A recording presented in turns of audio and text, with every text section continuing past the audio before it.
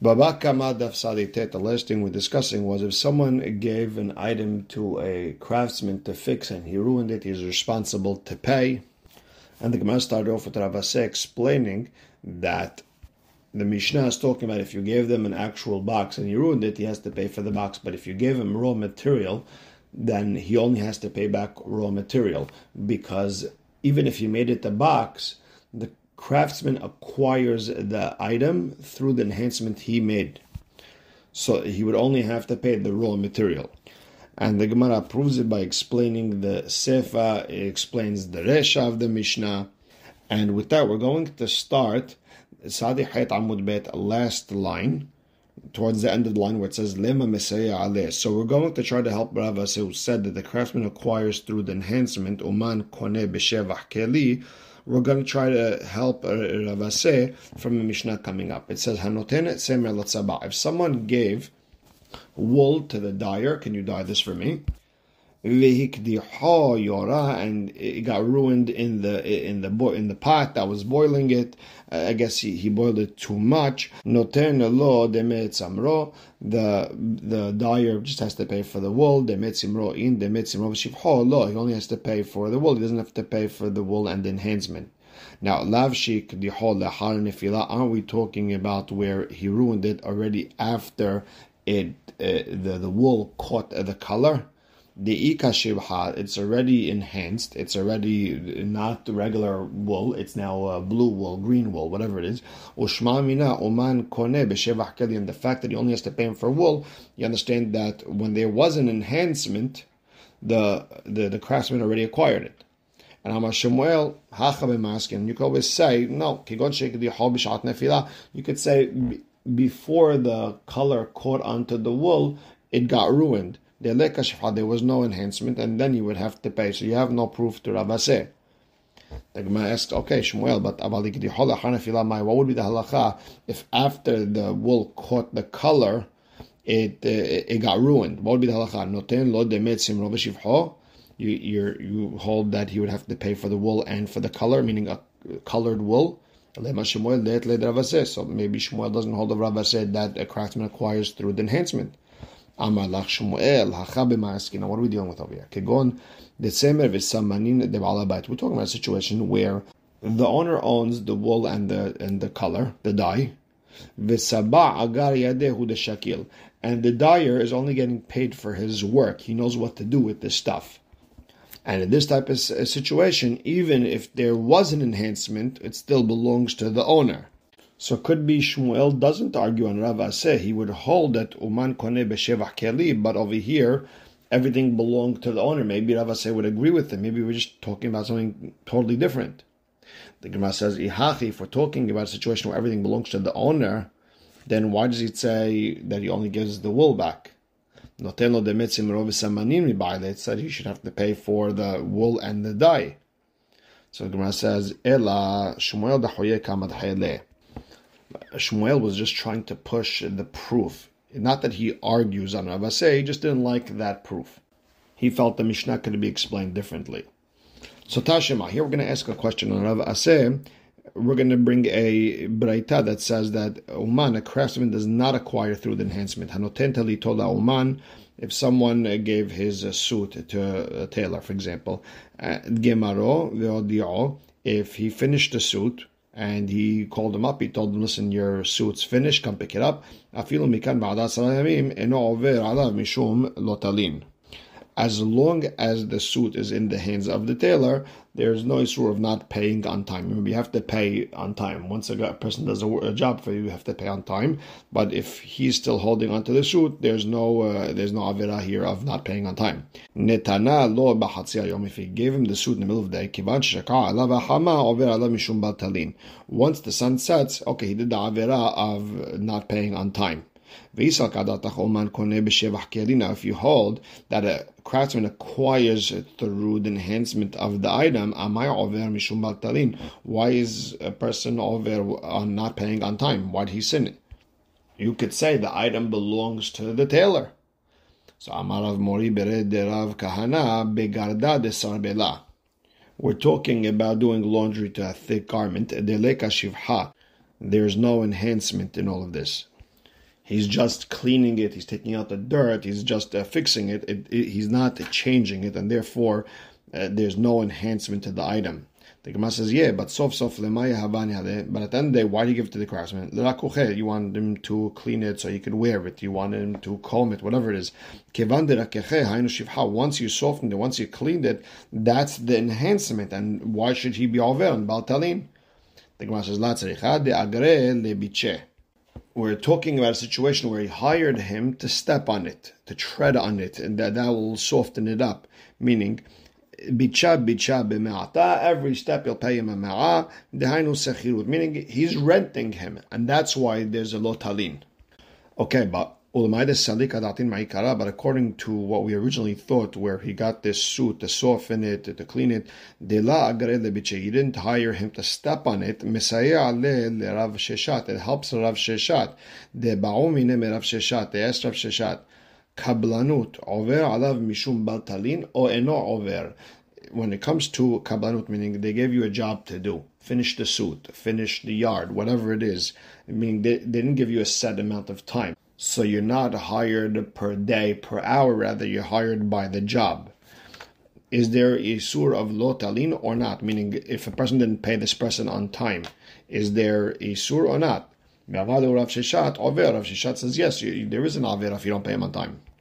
And lema the Rav Sheshat peliga the Rabbas, it sounds like Rav Sheshat who says you would have to pay because it still belongs to the owner, and Uman does not acquire when he enhances it. It sounds like he argues in Ravase.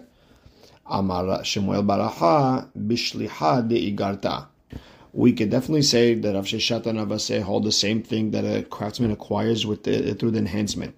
And over here, the reason he's over batalin, we're talking about a situation where someone told someone to be a messenger here, bring this letter. I'm hiring you to bring this letter to this person. So there was no enhancement in this job. But maybe when there was an enhancement in this job, he would acquire it. So now the Gemara shifts gears and says, Lema ketaneh. Let's say this concept of a craftsman acquiring through the enhancement is a mahloket tanaim. And this is in regards to a woman who gave gold to the goldsmith, and she told him, Aseli sherim nezamin v'tabaot, make me bracelets, nose rings, v'kadesh lecha, and I will be mekudesh to you, meaning instead of paying you, I'll be mekudesh to you. Kevan she'asaan mekudeshet Rabbi Meir. Rabbi Meir holds, once he makes it, that's it, she's mekudeshet. V'chachamim omrim ena mekudeshet ad shegia mamon leyada. Hachamim hold, she's not mekudeshet until the items comes to her hand. Now, my mamon, what money are we talking about? Ilema oto mamon. If it's the money, meaning the gold that she gave him and he gives it back, meklaud Rabbi Meir savar oto mamon nami lo. It sounds like Rabbi Meir holds that he doesn't even have to give her back that same money. Just by him doing it, she's mekudeshet. So, ela b'mai makdeshat. Then if that's the case, then how's she mekudeshet? Meaning, if nothing came to her hand, how's she mekudeshet? Ela peshita mai mamon. Rather, you have to understand, what does mamon mean? When Hachim say, until the money comes to her hand, mamon acher, different money. And according to Rabbi Meir, he has to give her back the jewelry. Besavurua, and everyone understood, dechule alma yeshna l'schirut mitahila ve'adsov. Everyone holds that when you hire someone to do work, you have to start paying him the minute he did shaver pruta worth of work. So the minute he started working, and he did a shaver pruta worth of work, at that point, she owes him money.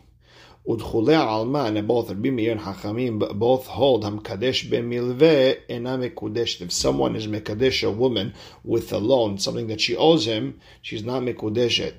Because when someone borrows money, he wants to spend it however he wants.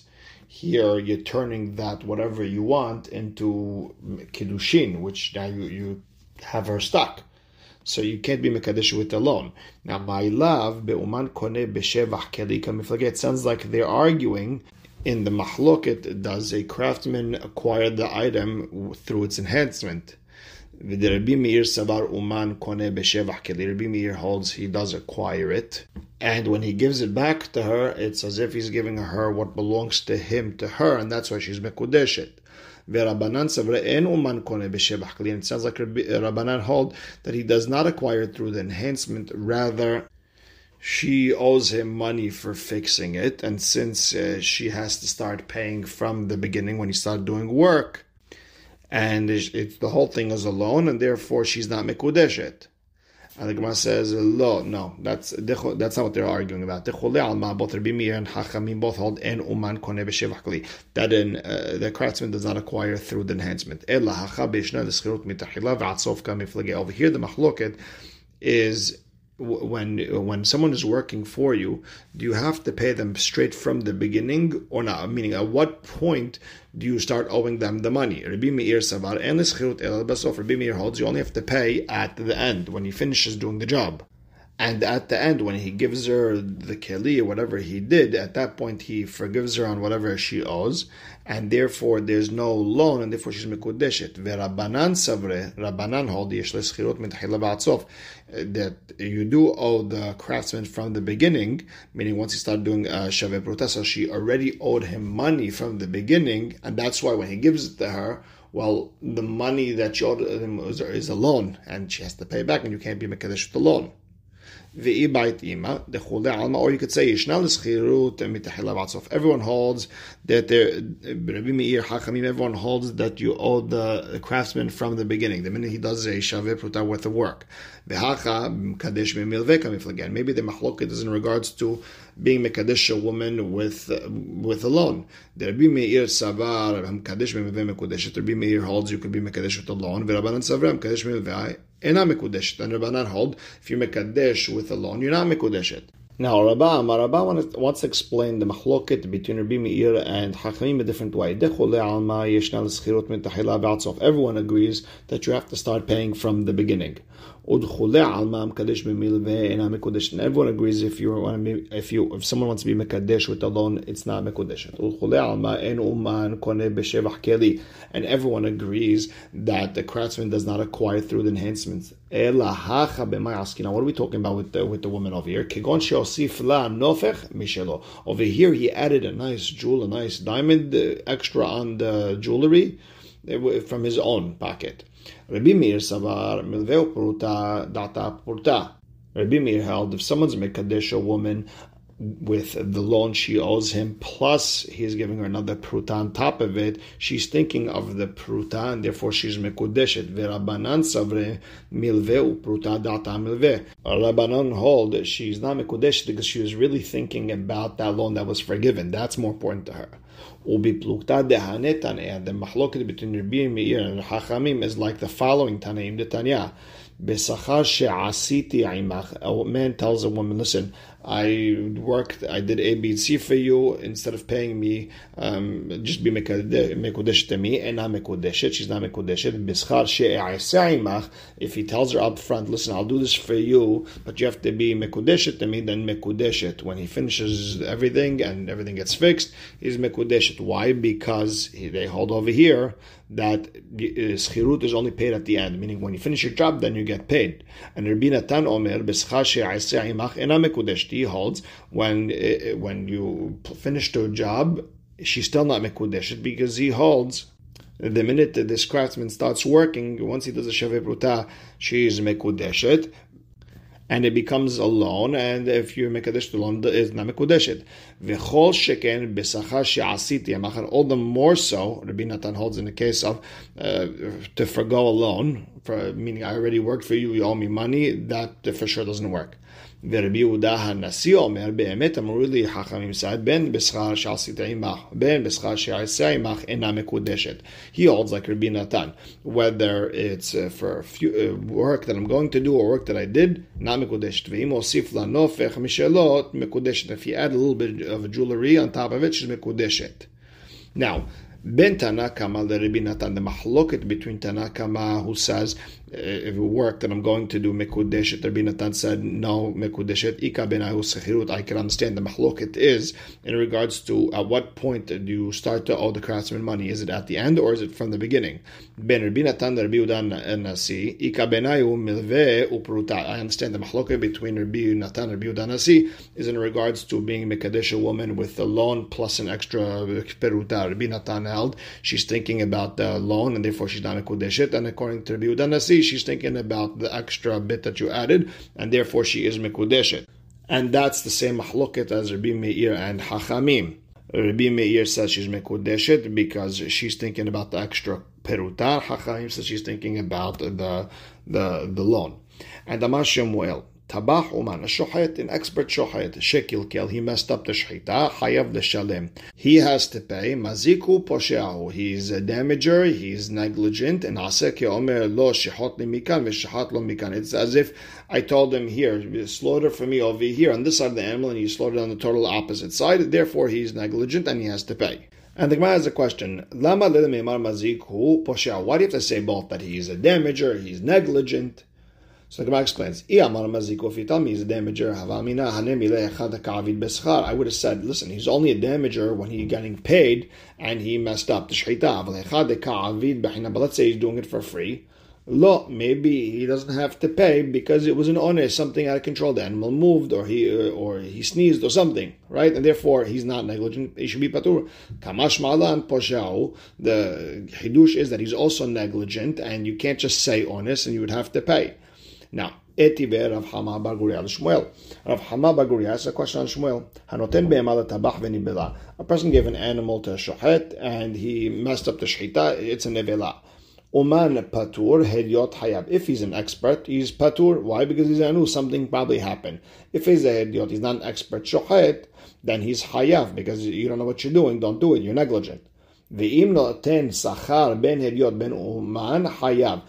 you pay the shochet up front, then it doesn't make a difference if he's an expert or not, you're hayav. So it's a problem on Shmuel, who said that he's hayav even if it's free. And Amar Le, and Shmuel answered of Hamal, li'akar muhach, your brain should be distorted. He cursed him. So and again, another student came to Shmuel, asked him the same question like Rav Hama asked him, and Amar Le, hashta shakal t'mayde shakal havrak. Now you're cursed like your friend. Meaning, whatever I said to Rav Hama bar Guria, it should go to you, meaning your mind should be distorted. Because Kamina lechu ana Rabbi Meir. I'm talking Rabbi Meir ve'kamri to li Rabbanan. You're talking to me Rabbanan. Amai la dayekt mile. Why don't you pay attention to what's going on? Shani omer mazik hu poshe'un asake omer lo shechot li mikan v'shachat lo mikan. I said it's as if he's a negligent because it's as if you told him slaughter from here and he ended up slaughtering from a different side and therefore he's negligent, he's hayav. Man it le haisbara. Who's this according to? Who holds this that if a damage happens because you were negligent, you're hayav? Rabbi Meir, it's Rabbi Meir who says you have to be careful, and therefore even if there's an honest patur. So I'm talking Rabbi Meir and you're bringing me Rabbanan. So the Gemara says, hey Rabbi Meir, which Rabbi Meir? Where does Rabbi Meir hold that if someone was negligent, he's hayav? So maybe it's Rabbi Meir in regards to the following case: if an owner tied an animal with the reins, and he locked the door properly, and let's say this ox, he found his way out and started damaging, ben tam ben muad hayav. Whether this is a short tam or a short muad doesn't make a difference. The owner is hayav. That's the very Rabbi Meir, because according to Rabbi Meir, you need to watch over it extra careful. You have to do extra protect it. You have to put a heavier door. You have to tie it even stronger, whatever it is. The Gemara says no, because hatam bikra eplige. Over there, you could always say that Rabbi Meir and Rabbi Yehuda are arguing in regards to an understanding of the pasuk. This is a machloket at the end of Perek Shor Shenagah, at the end of the Daf Mem He Amud Bet over there before the beginning of the Perek. It's a machloket in how to understand the pasuk. So then it has nothing to do with logic. I mean, you can't say, oh, Rabbi Meir holds this or Rabbi Meir holds that. Ela harabimir. Maybe it's different in bimir. In a different case, the tanan. If I gave wool to the craftsman, litzbo alu adom, I told the dyer make it red. Utzvao shahor, he made it black. Shahor tzvao adom, or black, and he made it red. Rabbi Meir omer noten lo demetzim. Rabbi Meir says it's as if you stole it. You give him back wool. Meaning you totally messed it up and now you have to pay for it. So same thing over here. Shochayet who messed up the shchita, it's like he stole it and now he has to give another animal.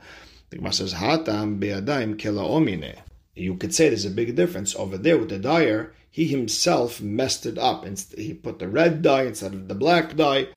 That's not an honest. That was done on purpose or pretty close to purpose. So you can't compare cases.